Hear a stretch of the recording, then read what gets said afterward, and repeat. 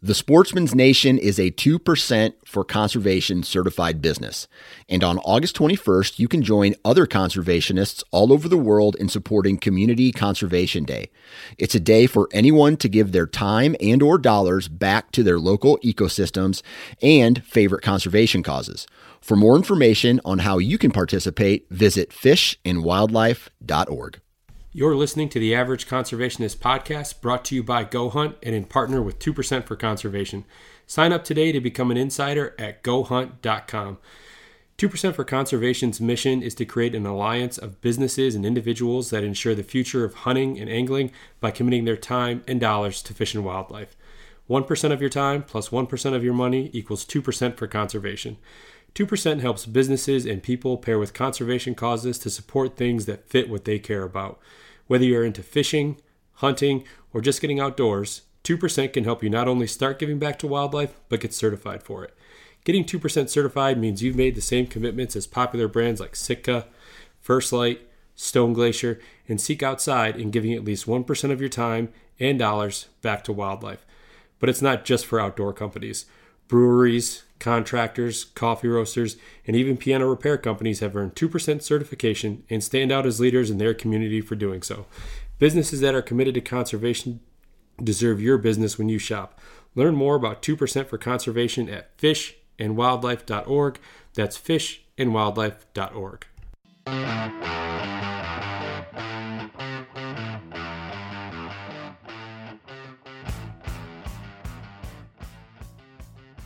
What's up, everyone? Welcome back to another episode of the Average Conservationist podcast, and I'm your host, Marcus Ewing.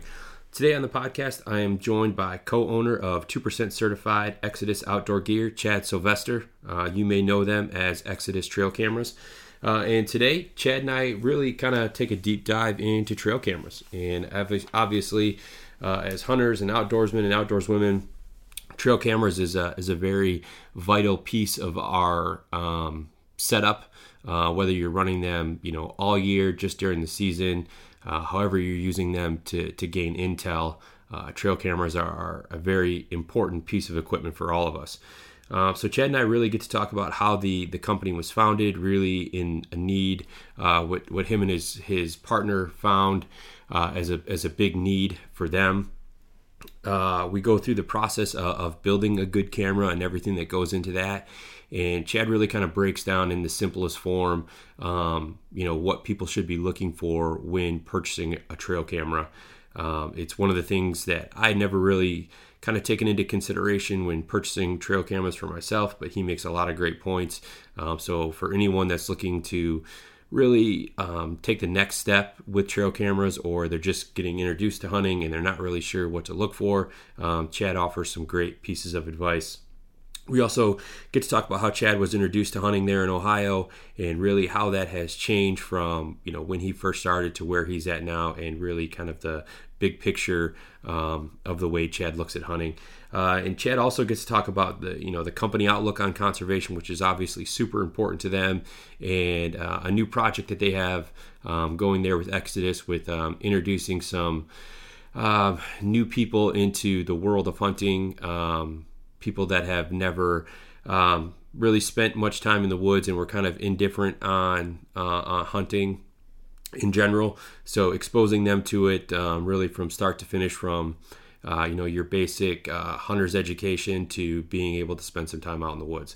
So really cool episode. I think you guys are going to really enjoy this. So episode 48, Chad Sylvester. Enjoy, guys. Before we get into the conversation with Chad, though, I want to take a minute to tell you about our partners over at Stone Glacier. Regardless of if you're a whitetail hunter, if you're obviously a big game hunter, whatever the case is, Stone Glacier is going to have, whether it's a pack, some different base layers or outer layers, mid layers, gear, they're going to have something for you. If you haven't already, be sure to download the Stone Glacier app, either on iTunes or Google Play, depending on your device. And really stay up to date with all of the latest releases, some new films that they have dropped over there on the app, and really just stay in the know and up to date with everything that's going on there. One of the, for you whitetail hunters out there, one of the packs that I really recommend is the Avail 2200. I ran that all last year in the woods, and it's a great day pack for whitetail hunters. It's got plenty of space to hold food and snacks, any extra gear from a layering standpoint. If you're out there videoing your hunt, plenty of room to pack in a camera arm, all that good stuff. And then on top of that, anything that you may need, or anything else that you may need in the tree stand as well. So be sure and check them out, stoneglacier.com. All right. Joining me today from 2% Certified Exodus Outdoor Gear, I have co-owner and co-founder Chad Sylvester. Chad, how's it going today? It's going pretty well, man. When we got this thing scheduled, my eyes lit up and I was grinning ear to ear to get a podcast in on a boring Wednesday. Set my day. So I'm feeling pretty giddy right now, but all things are good, even though we woke up this morning with a little bit of snow on the ground. A little late in the year for snow, but it is what it is. So all things considered, doing well here. Yeah. Same way here. I think I know you're in Ohio there, right? Northeast Ohio, yep. Okay, so you're northeast. So you're probably not even too far. Well, depending upon where in northeast, but yeah, here in Michigan, like southeast Michigan, yeah, we had snow on the ground. Thankfully, it's all gone now. But yeah, it's not what I was planning to wake up to, especially this late in April. Yeah. Curveball. So, yeah, that's for sure. So Chad, let's kind of jump right into things here and tell me about Exodus Outdoor Gear. So Exodus Outdoor Gear is essentially Exodus trail cameras. We started this company back in 2015 as a D2C or direct-to-consumer company. And I guess the idea of the trail camera side of things really took root back in 2014 is when the thinking wheels and the inspiration and the early conversation started between of my former business partner and co-founder Matt Klein. We were on a whitetail lease in Southern Ohio. We were both young guys, young families, both of us had two young kids under the age of 5. And we were both driving just a long ways, 5+ hours to go to this lease. And he had been using cameras for, 6, 7, 8, 9 years. And I had been running cameras since the early 2000s. And we were having a lot of problems that year. And it didn't matter, even years prior, it didn't really matter what brand or model we were running. Some worked better than others. And then when you had to rely on the service side, on the back end support, it just seemed like it was lacking. Right. So, our frustration as consumers is ultimately what led us to the idea of possibly starting a hunting company niche down into trail cameras.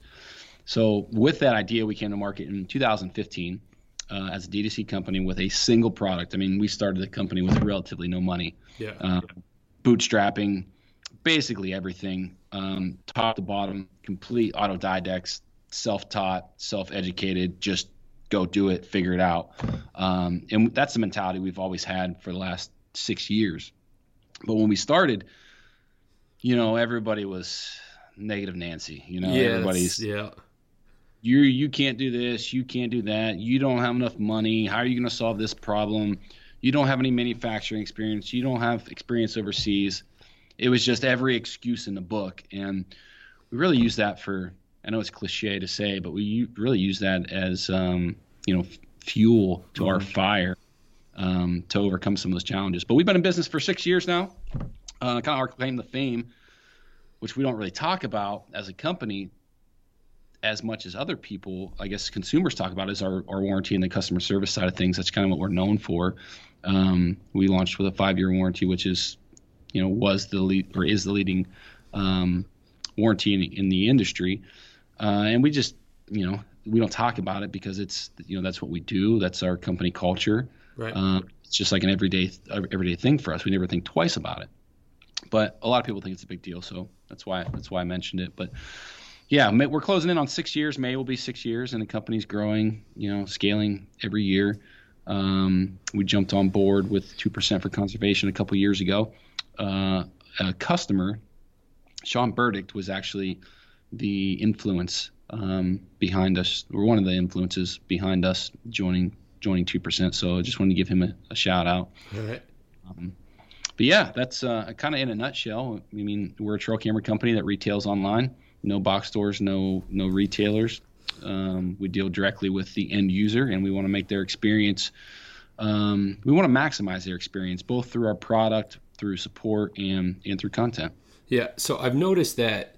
I mean, obviously, there's some other pretty well-known companies in the industry, not necessarily in the trail camera space, but like First Light, for example, that in their early years sold obviously through different retailers and then went to the direct to consumer. So was the direct to consumer something that you guys had? Was that kind of in the plan from the get go? Yeah.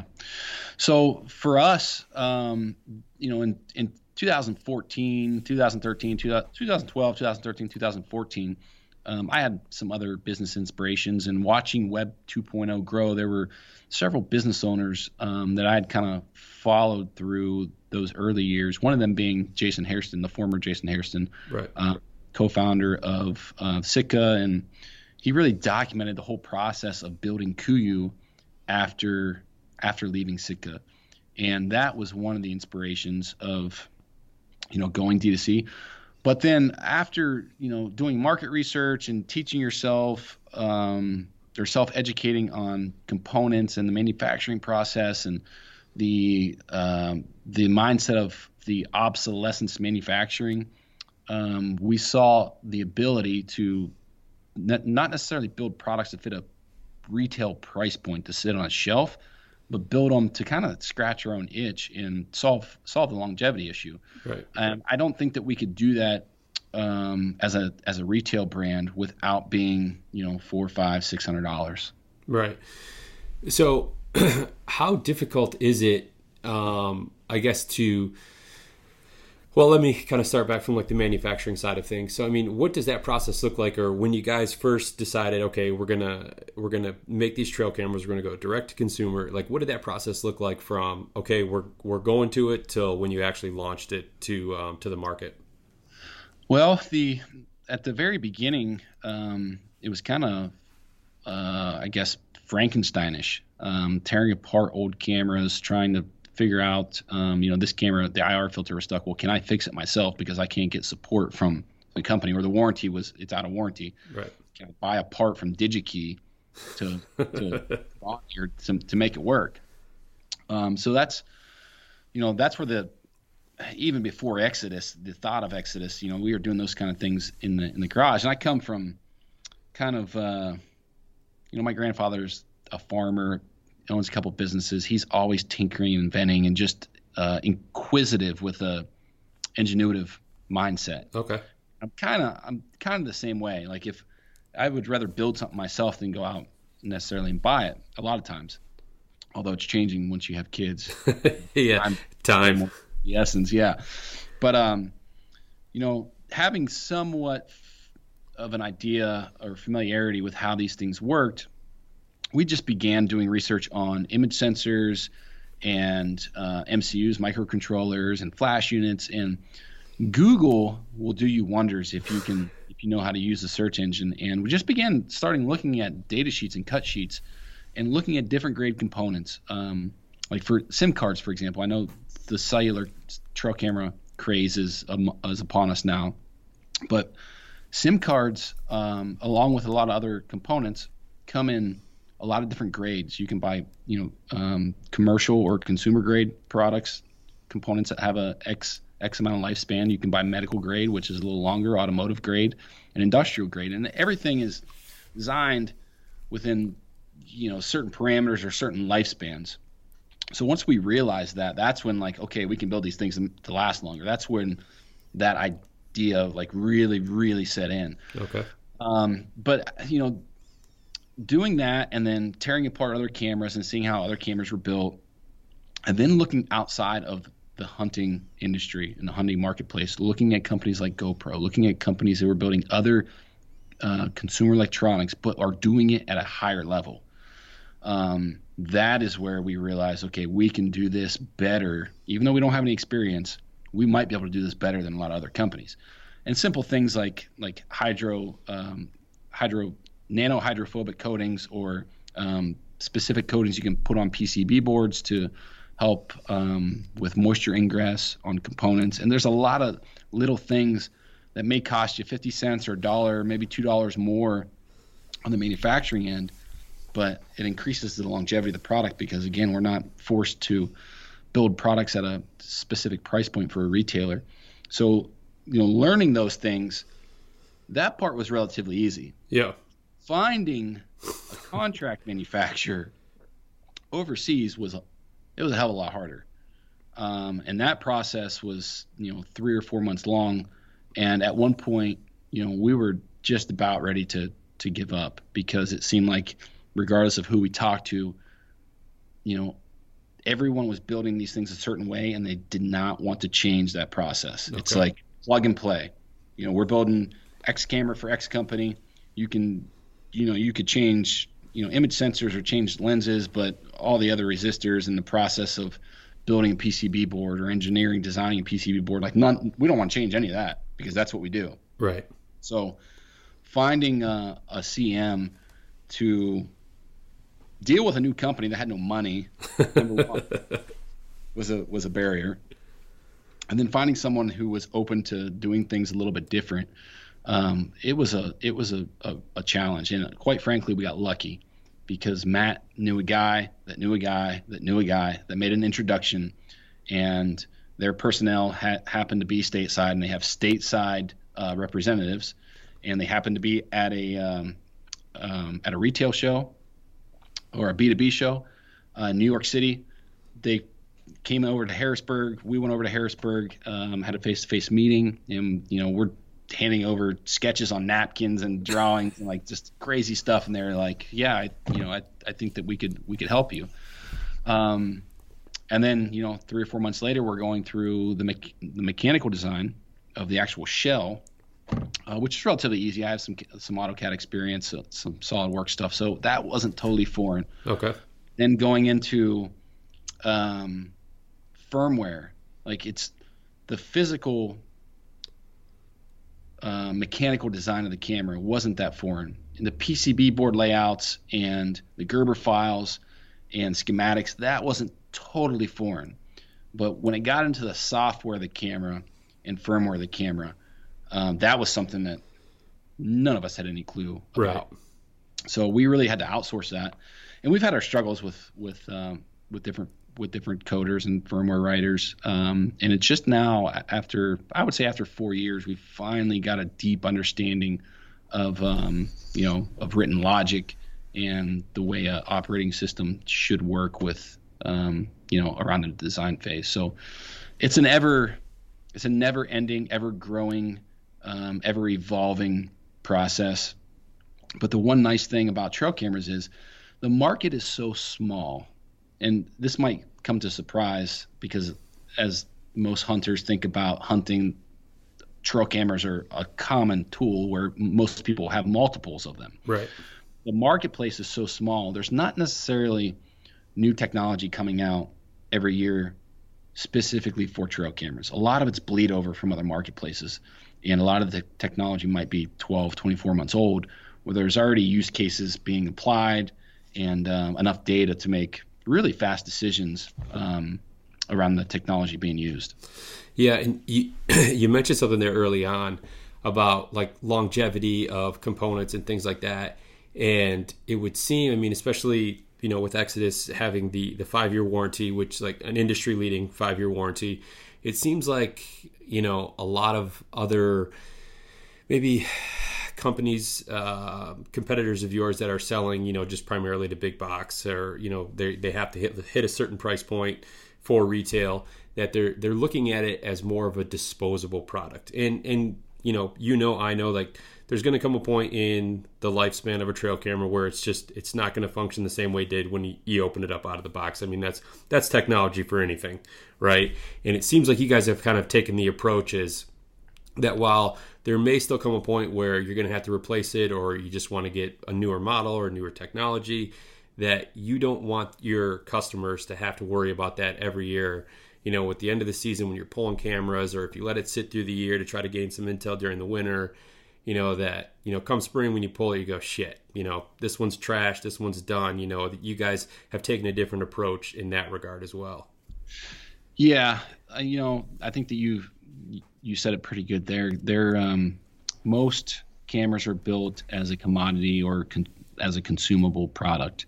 And even on the support side or the back end, a lot of companies look at it that way. If your camera gets stolen, if it gets flooded, damaged, whatever, because there's potential there for increased revenue or sales opportunity. Right. But as a business owner, I just never felt it's a little more, I guess, emotional for us. Like if, our products are not cheap and they're not marketed to the masses. It's a higher end product, a higher end premium brand, I guess you could say. And when someone is giving me $200 is a lot of money. Yeah. It doesn't matter what you do for a living. $200 is a lot of money. So you look at that, and that could be a day's wage for somebody. So when I look at dollar bills, I'm looking at it as someone's giving me a day of their life from one of our products. And I think when you look at it in that manner, you become much more attached to not just the brand and not just the product, but the end user. So when we look at it in that manner, yes, we want these things to work. We want them to work for 5+ years. Not all cameras, we replace cameras. We have to fix cameras. Sometimes they fail. That is part of it. Right. But make sure that those people, get their money's worth, and they see the value in what we do. Yeah, and and I think what you just touched on there, I think kind of really boils down to the fact that you're, essentially a small business. This is, you put your kind of your savings, this is your life's work, right? Like this is what you've invested, so much of your kind of blood, sweat, tears, time, money, everything into over the last 6 years. And yeah, there's a certain sense that when, especially, when your name is on the company, that if something goes wrong, I mean, that's essentially, for as another small business owner, you go, well, that's not just my brand, like that's me, like I'm letting the customers down, or I'm letting, the consumers down, and that's not what you want. So yeah, and you don't have to answer to anyone, right? So you don't have to answer to like a board of directors or something like that. So you can take, a certain amount of pride in making sure that your consumers are satisfied and that they're getting what they pay for. Yeah, 100%. So what is it? You kind of have mentioned a few points, but what is it that really sets Exodus apart from your competitors, aside from like the warranty side of things? Well, I think, when you look at our mission statement, it is to increase or maximize a hunter's experience with a trail camera, both through the physical product, support, and content. And, these things, digital trail cameras have been around since the early 2000s, and there's never been an entity or person, authoritative figure, to step up and educate people on cameras. It's always a marketing team in a boardroom or conference room trying to figure out the best slogan to slap on a box to sell more cameras. Yep. And it's a shame that we've gone, 15 or 20 years without anyone stepping up and doing that. So one of the things, and I think it's very important, one of the competitive advantages, I guess, is our branded content, because whether you buy a $50 Wild Game, $25 Tasco, $500 Reconyx, or $200 Exodus camera, we're educating people on those specific topics, not just strategies and tactics, how to kill more deer, but what is actually going on with your camera. How does it work? If you experience this problem, this could be the root cause. This is how you fix it. This is the best power supply. These are the best settings. So that's one thing. Obviously, the business model being consumer direct and dealing with straight factory direct, or directly with a company you're selling to, you're saving yourselves. And I mean, not saving yourself money, but you're getting more for your dollar. Yeah. Versus having, several people in there, each kind of taking their margin. And then, the support on the back end. We go through great efforts to support our products and support customers. So I think when you tie all those things in, with class leading, products, I think it's bundled up into a nice package where the value prop's pretty good for pretty good for folks. Yeah, and one of the things, the customer service side of things, as I've gotten older, and when you're starting to spend money on higher quality things, I mean, the customer service is so important, regardless of what it is that you're buying, whether it's gear from like a clothing standpoint, whether it's your bow, your rifle, your trail cameras, whatever it is. The customer service, knowing that you can reach out and talk to someone directly who's going to be able to help you, who actually uses the products, because that's the thing. I mean, you'll call customer service with some companies, and they're not a participant, right? And I've heard Dan Johnson talk about this on some of his podcasts. That's what's nice with dealing with some of these companies, is that they're users, right? They're not just out there to make a product to make a buck. Like, they make a product because they saw a need, they wanted to better the marketplace, and they're passionate about, in this particular case, hunting. So I think that goes a long ways, especially as social media and the internet has, taken storm, and that's how so many people interact anymore. To be able to speak to someone, even though it's almost kind of a lost art form with being able to talk to someone on the phone, like, it goes a long way in terms of kind of giving the consumer that warm and fuzzy that if something goes wrong, like, hey, I can call up Exodus and boom, I'm going to talk to someone on the phone, walk me through the problem. If we can't fix it, they'll replace it, or they'll, fix my camera for me. Yeah, no, that's definitely part of it. And surprisingly, our demographic is a little bit older, as, if you look at the average age of hunters, it's kind of creeping up into that, 50s range, or it might be even a little higher than that. But surprisingly, we offer tech and product support via text as well. Oh, okay. You'd be surprised at how many people prefer texting now over physical calls. And sometimes it's like, we have to ask them, can we just call you through this texting? So it's kind of funny, but that's, support is a big deal. And it's one of those things, as you mentioned, you have to be familiar with the product. If you don't use them, you're not going to tell someone who is using them anything that they don't already know, right? Regardless of what kind of spreadsheet or questionnaire or form you have in front of you. So that is important. So now, you mentioned it earlier that a lot of the technology is kind of evolving and trending towards the cell cams, and so many people, there's obviously a ton of benefits to cell cams and everything like that. So when is it that you guys kind of switched over and started developing your cell cams? Well, we started back in 2017, and it took us about 2 years to get that product to market. And really, in 2019, you started to see the influx of questions about cell cams, and it was typically, do you have one of those cameras that sends pictures to your phone? I mean, that's typically the way it would be worded at a trade show. But really, this mass social acceptance really did not hit until last year. Now we've gotten to a place where, even though it's the highest price point camera that we have, we sell 6 of those to one of our regular SD card cameras.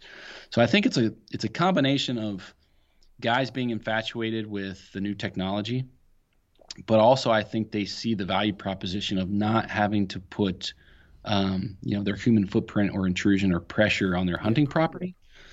And then they also see it as a time savings, because, if they're, we're in a day and age now where there's more and more hunting opportunity on public land away from their home, or private land via leases away from their home. And to be able to monitor those remotely just makes, a world of difference. Yeah. While I don't use cell cams, obviously, like, I think of how many times, we have some private land here in Michigan that we hunt it's about 140 acres, something like that. And so we have, a couple dozen trail cameras set out throughout the property. Some, we put out early in the season. We don't check on them until after the season or anything like that. But there's, so we have 2, maybe 3 guys that'll hunt the property. And, especially like early in the season, we'll go out, and depending upon which stand we're sitting in, we'll pull cards for the cameras as we're on our way in or on our way out. And there's been, I don't know how many times where it's like man, if I would have had some intel the day before that, this deer's coming through, or that the deer had come through, the past 2 days in this stand and I sat in a different stand. I mean, there's so many benefits to using those, and I can definitely see, and then again, to your point with not having to, kind of disrupt the area. I mean, those things are huge. And I think, with all these podcasts out there right now and people talking about, minimizing your footprint in there, that whatever guys can do, they're going to try to take advantage of that. Yeah. There was, I don't know if it was an internal podcast that we did or if I was on a show with a different podcast, but somewhere along the lines in the last 18 months, I've said that I feel cellular trail cameras are the biggest technological advancement for a hunter since the modern day firearm. And I truly 100% believe that. Yeah. I mean, just without spending a lot of time thinking about it, I'm not sure that there is, because it's something that can equate to whether you're using a firearm or you're using a bow. Because, if you look at a bow, you've got like those Garmin sights and things like that, range it without having to do it. And people obviously have their opinions on those. But yeah, from a technological standpoint, I think I'd have a hard time coming up with something to argue against that. And that's true. So now someone who may be just getting into hunting, or someone who, while they've used trail cameras, it's never been a big part of their plan of attack. What is something that a consumer should look for when buying a camera? Well, I think there's a lot of things that need to look at. Obviously most hunters are spending discretionary funds or their extra play money on these things. But I think the first thing outside of price point, because price point does matter. I mean, if you only have $100 to spend, you're not going to be looking at $200 cameras. That's just, the way that it is. But when you start to look at cameras, or if you're new to cameras, I think that the first thing you need to ask yourself is what type of locations you're going to put these cameras in. And we break that down into two different categories. One being static environments, and then the other being dynamic environments. So if you think about the word static, meaning kind of stagnant or still, we consider areas like bait stations or feeders, mineral sites, areas where where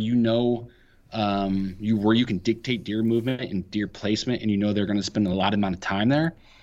We consider those static areas where you can get away with running a camera that maybe has a slower trigger speed. Maybe it has a shorter flash range. Maybe it has a shorter detection range. Maybe it has a slower recovery time. Because if those deer are coming into a feeder or corn pile or whatever, they're going to be there for more than likely a couple minutes. Right. More than likely that's an often frequented site.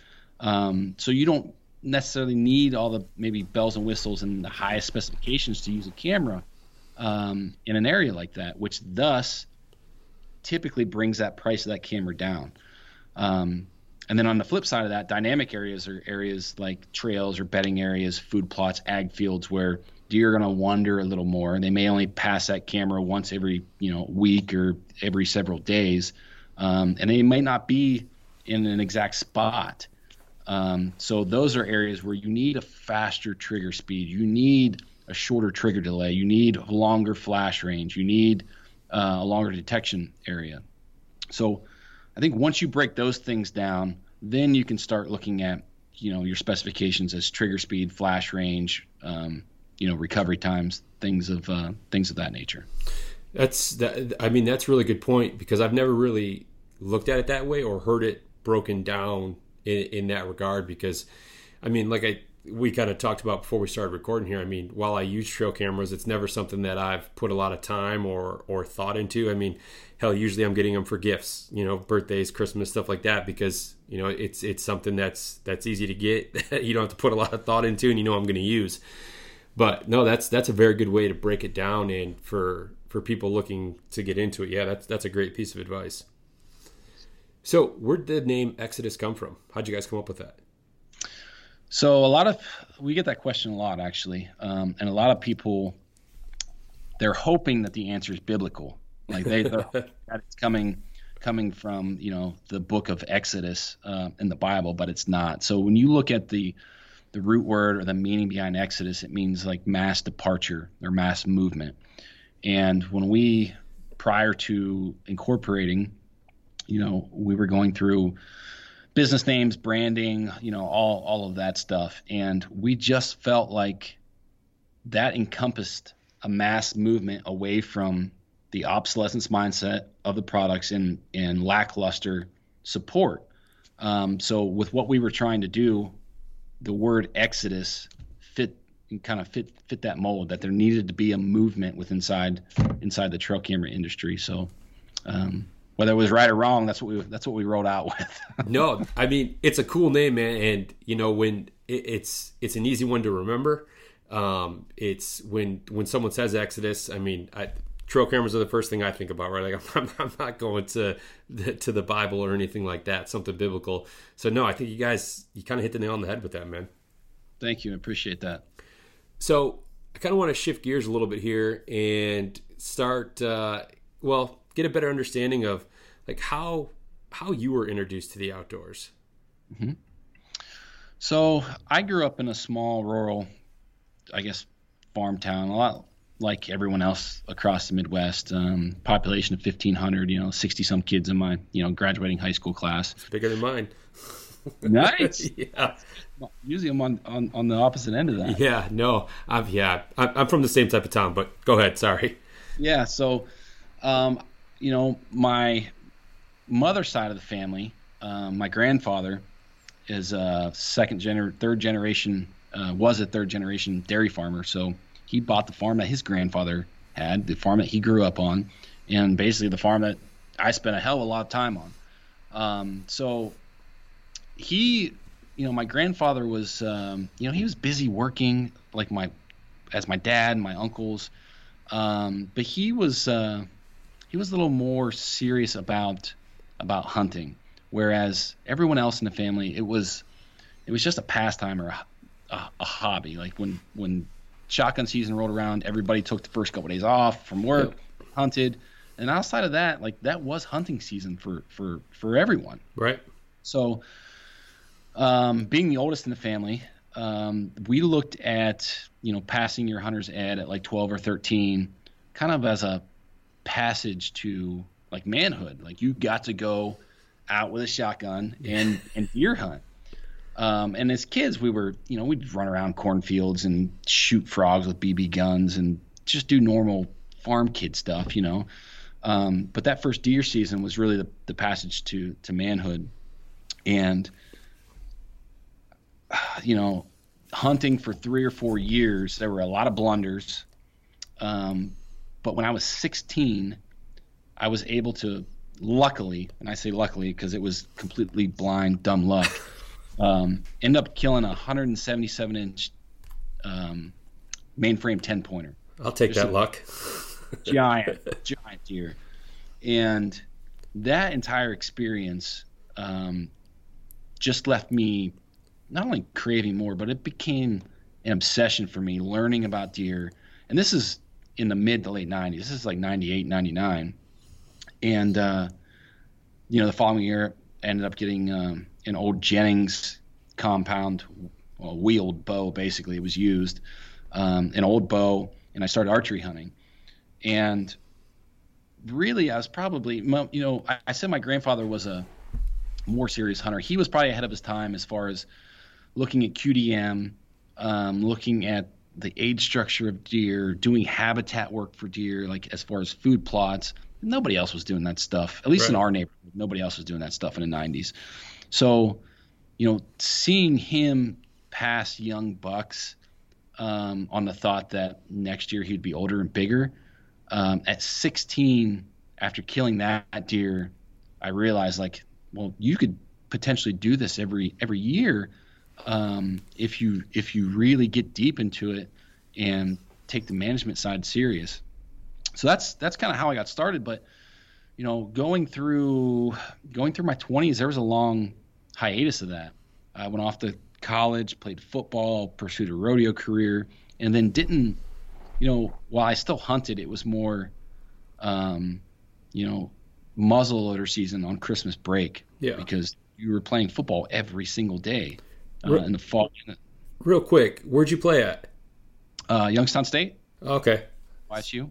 Yeah. Okay. No, I played in college as well. So I was wondering if if you played. So that's what 1AA. That was okay. Yep. I was Division II, but knowing, I mean, there's a ton of Division II colleges in Ohio there. Yep. So I was like, man, I wonder, because I think we're based on when you said you were hunting. I was like, man, he's probably around the same age as me. Like, I wonder if we crossed paths and we had no idea early on.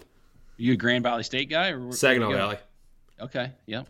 Yeah. I'm familiar. Yeah, I was there from I played 01 to 04.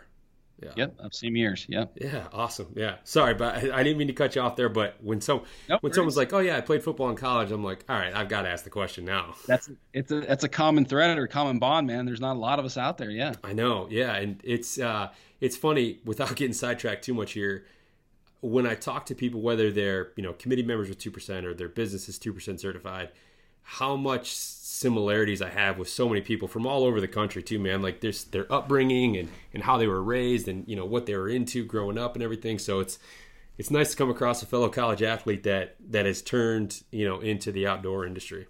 Yeah, absolutely.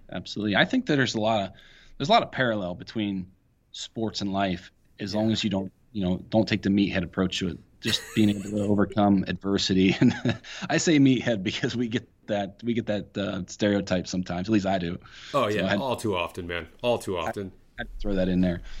But yeah, going back to, I guess, through my 20s, just hunting when I could or when time was available was basically it. And then in my late 20s, when I had to become an adult because I couldn't do anything else, I got back into the sport more. I say sport, but got back into archery hunting back into a higher level. Yeah.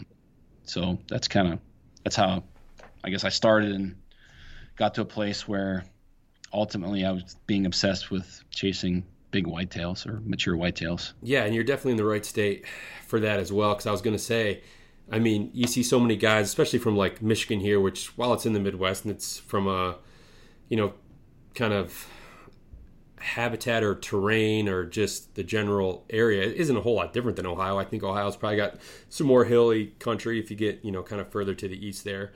But do you even have to leave Ohio to chase whitetail? You don't have to. I do. And it sounds crazy. Ohio's pretty segmented. When you look at the population density and then some of the better hunting, I basically live in one of the worst counties. We run one of the worst whitetail counties in the entire state. So when you get up in the Northeast, very small tracts of ground, pretty high hunter density numbers. Not like Michigan or Pennsylvania, but it's not extremely far off. Yeah. So even in Ohio, I'm driving 5 hours to hunt my home state. So it's but it's part of it is I like hill country. I like to hunt hill country. I grew up hunting ag ground. I live in ag ground, flat, some swamp. But there's something about big, open, vast areas that bring chasing whitetails, the experience of chasing whitetails, closer to me. And I think that was a realization after I went on my first elk hunt in Colorado, just a DIY public land hunt with my grandfather and a group of his friends. They're 60 some years old. They're not like, they're riding 4-wheelers around. Like it's a camp experience for them, or get away from, their wives or their everyday life, as much as it is about hunting. But when I was out there, it felt like I was in places where, no one else had ever stepped foot before.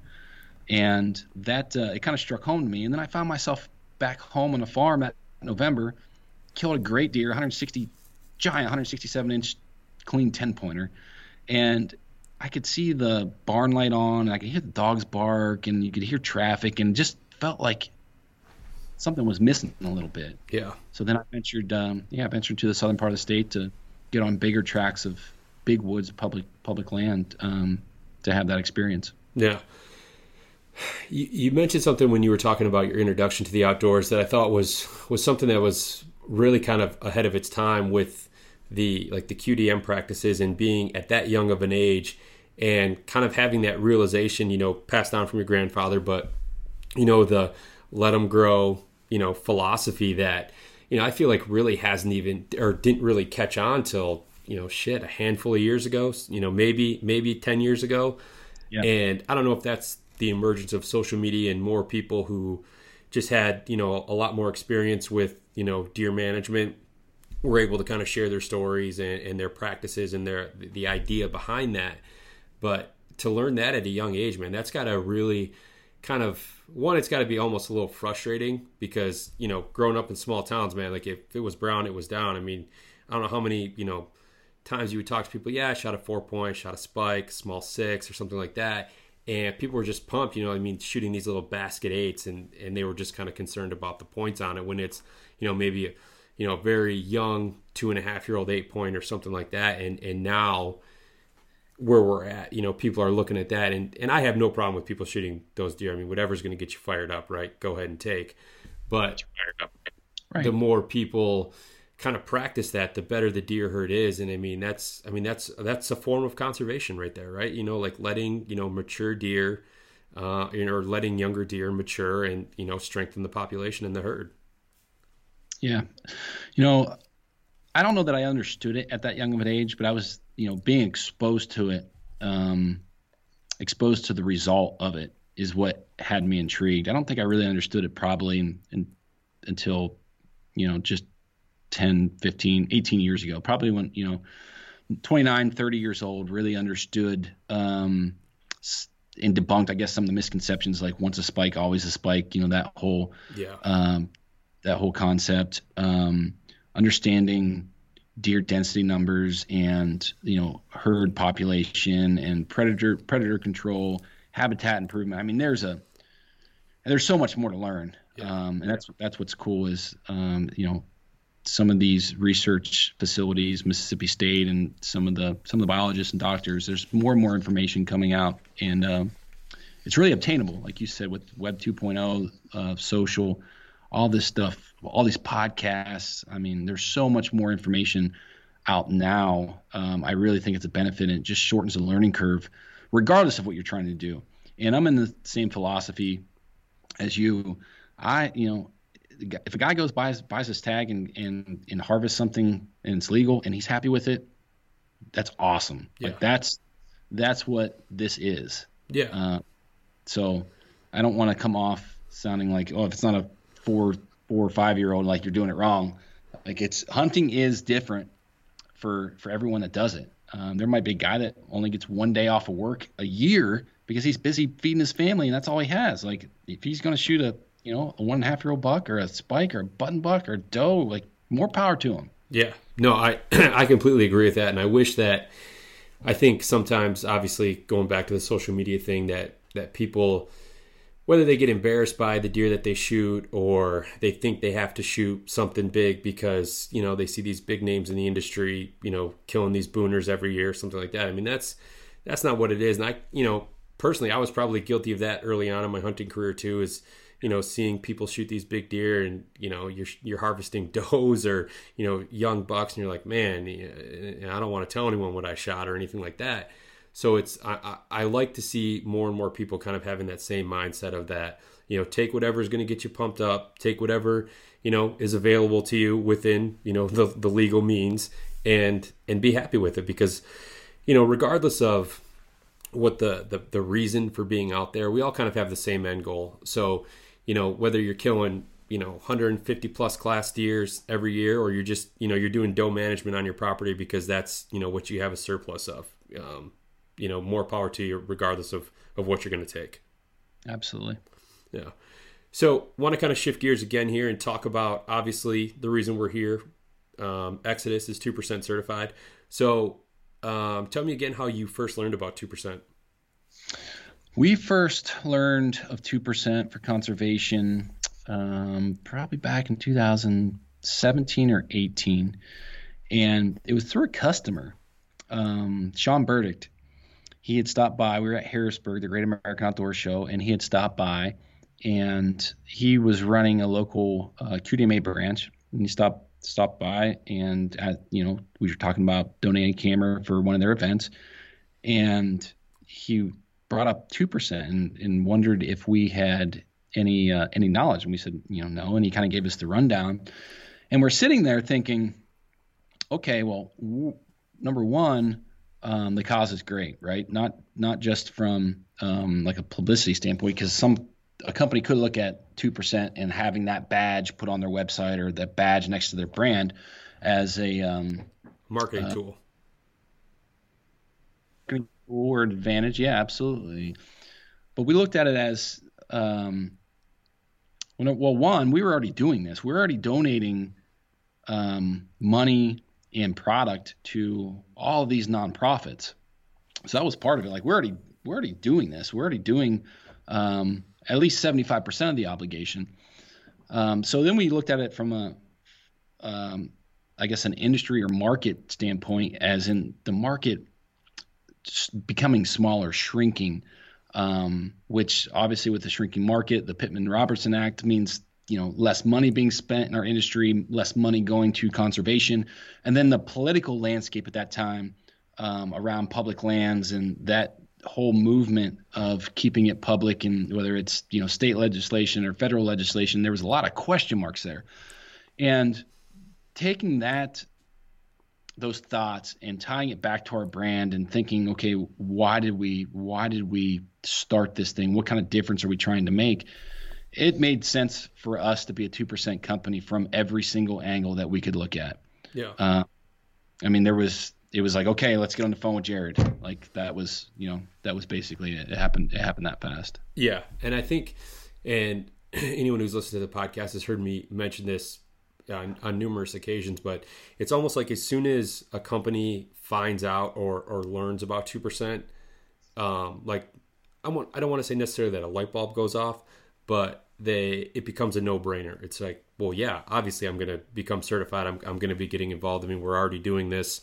Our customers are active participants. We want to support the wild places and wild things that our customers are using our products to help to harvest, right? Like it's a very easy decision for a lot of companies once they learn about 2%. Yeah, there's no doubt about it. So what are some of the organizations that you guys are giving back to?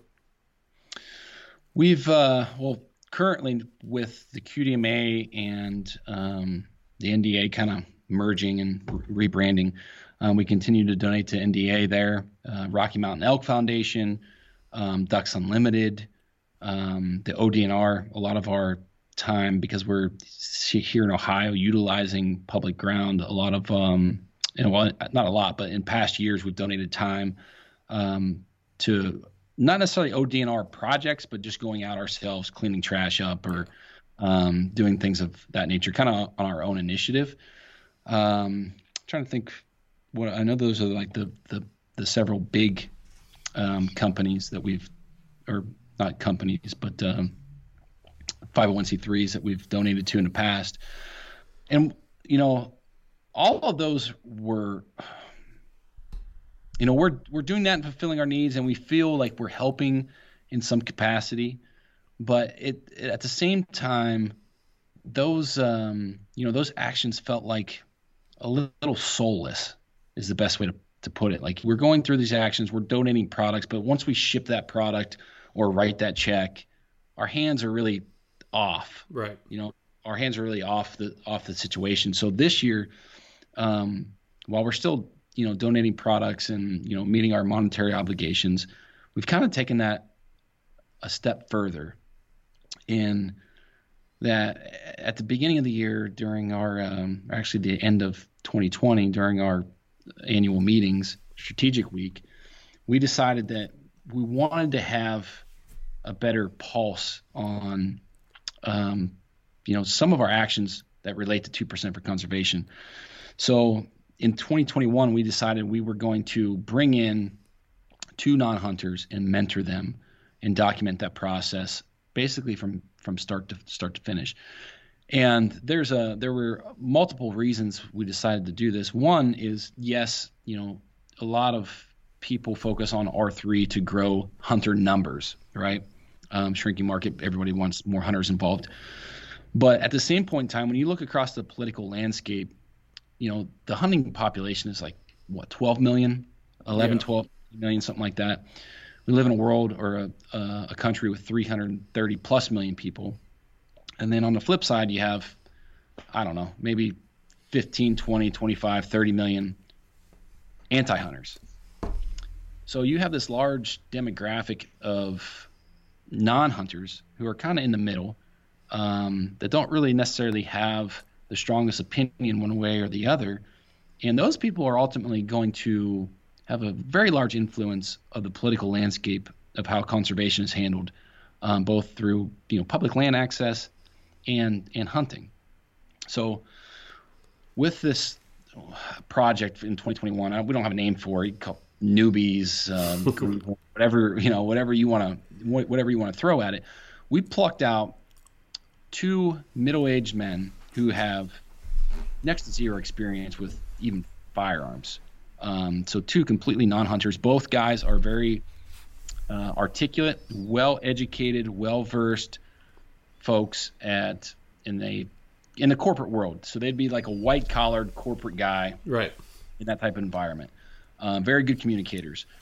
And our goal with this was to expose them to the entire process. So the hunter safety ed, taking them through that, taking them through firearm training, getting them in the office, answering any questions, and then exposing them to what hunting means to us as individuals, what it means to us as companies. Because I think a lot of times it's very easy, and the lazy way out for non-hunters is to categorize us or stereotype us with the lowest common denominator. Yeah. And the reality of it is we have to be able to have these harder conversations for the good of conservation and for the good of hunting, because saying it's our God-given right, it's just at this day and age, like that's not good enough. We have to be able to articulate that. So when you look at the R3 strategy of recruitment, retention, and renewal, that's part of growing our sport, but also growing the advocates in the non-hunting segment, I think, is just as powerful when it comes to the political landscape. So that whole project is something that we're doing on top of our other 2% obligations for 2021. Yeah, I mean, first off, that sounds like an awesome project to be able to expose someone who, like you mentioned, is indifferent on hunting or doesn't have an opinion one way or the other, just doesn't have the information to maybe really make an educated decision or an informed decision, I should say, on hunting. And yeah, you make a very good point. I mean, that's kind of the largest piece of the pie in terms of hunters, non-hunters, or there's the hunters, the non-hunters, and there's everyone else. And that's the biggest piece of kind of the entire pie that is our population. So you're right. I mean, that's kind of what the future hinges on is that big group in the middle, like you said. So how is that going so far? I mean, I know we're, kind of early on. We're just getting into the second quarter here. How is that going so far with those gentlemen? It's been pretty cool. I think at first we were a little nervous because we're doing this through turkey season too. So we just got started on this in the past several weeks. So we've gone through hunter ed here, and then we've gone through some firearm training, and so the guys have done great. First of all, hats off to them to expose themselves to something that's totally foreign to them. A lot of times folks, have walls built up and they don't want to step out of their comfort zone. Yeah, exactly. Be out of their comfort zone, especially in a situation around other grown men. Yeah. Who this is their life. Right. Yep. So it's been cool to see them grow and ask questions through the firearm training.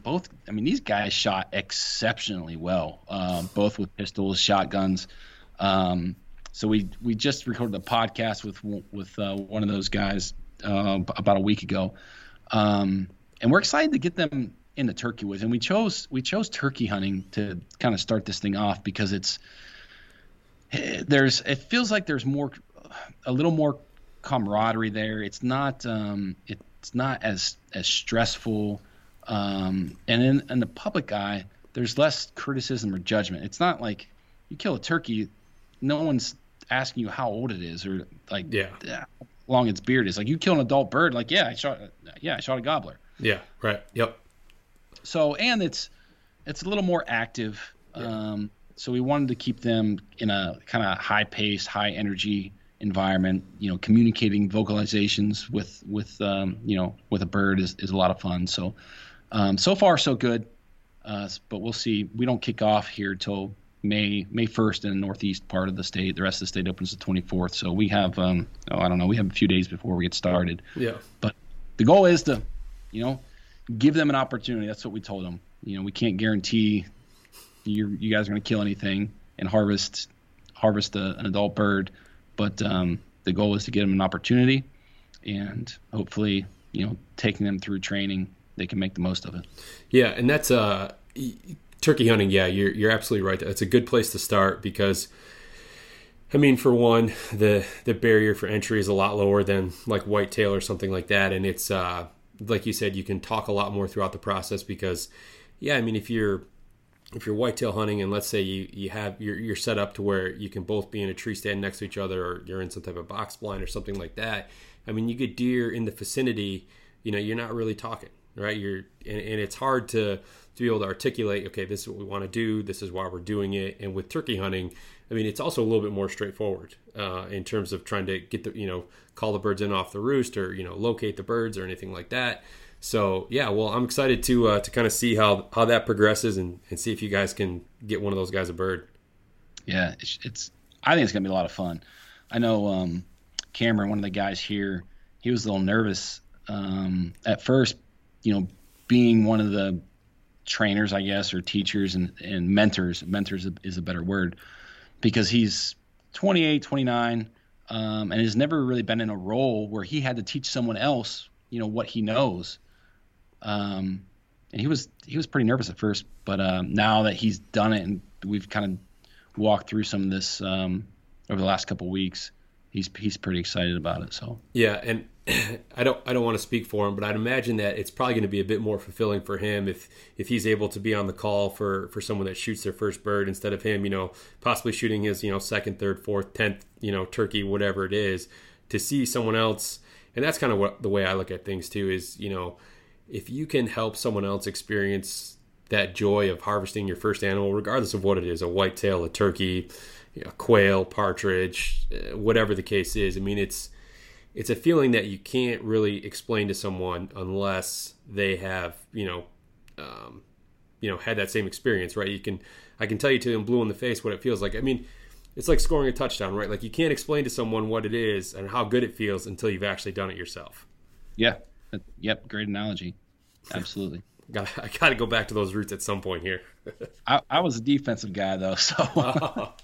So yeah, even more so. Yeah. Well, hey, Chad, before I let you go here, obviously we're just getting into turkey season here. Do you have any big hunts or anything like that planned for this spring or this fall that you're looking forward to? Yeah. So, I mean, obviously the Newbies project here in Ohio. And one of the cool things we do as a company here at Exodus, we take everyone out of state for just a quick short trip, kind of a paid vacation, whatever, on the company dollar. It's good for corporate culture, company culture, bonding, team building, whatever the hell you want to call it. It's just fun. Yeah. So we're headed to Kansas April 12th, 13th, something like that, 4 or 5 days. And talking to some biologists there, the bird numbers are down. They've had some bad nesting success rates the last couple of years. So we probably should have called them and talked before we bought the tags. But the tags are bought. We're going. We're going to make the most of it. And hopefully we lay down a couple birds. So nice. We have that going on. September, I guess going into the fall, I have an Idaho elk tag, an archery tag for September, and then whitetail hunting here in Ohio, and then whitetail hunting in Kansas. So pretty packed year. Yeah. Well, hey, good luck on all those, man. I know that Idaho, that's a pretty good tag to draw there, especially for archery season. Yeah. Pretty pumped up about it. Yeah. Well, real quick, for those that are not familiar, or those that have not already looked up Exodus, where can they find you guys? So the website is exodusoutdoorgear.com, and then at Exodus Trail Cameras across all social platforms. Awesome. All right. Well, hey, Chad, I appreciate the time today, and I enjoyed learning more about trail cameras and some of the work and projects that you guys have going on over there. Yeah, thanks for the invite and time. Enjoyed the conversation, and keep doing what you're doing. We appreciate the platform. Yeah. All right, Chad. Well, you have yourself a good one. All right. Well, thanks again to Chad for taking some time to join me on the podcast today. I would also like to thank our partners over at Stone Glacier and Go Hunt, as well as Wild Rivers Coffee. Be sure and support the companies that help make this podcast possible. I would also like to thank 2% for Conservation. And if you're interested in learning more about 2% for Conservation, you can visit their website, fishandwildlife.org. And there you can see all the certified brands that have committed to conservation that you should support when you shop, including Exodus. I also encourage you guys to follow 2% on social media, where they're going to post only positive content, so you enjoy that conservation-focused posts in your feed. So again, if you'd like to learn more about 2% for Conservation, you can look for them online on social media or at fishandwildlife.org. Thanks for joining me this week, everyone. Hope you enjoyed the episode. Remember, stay safe out there, and conservation starts with you.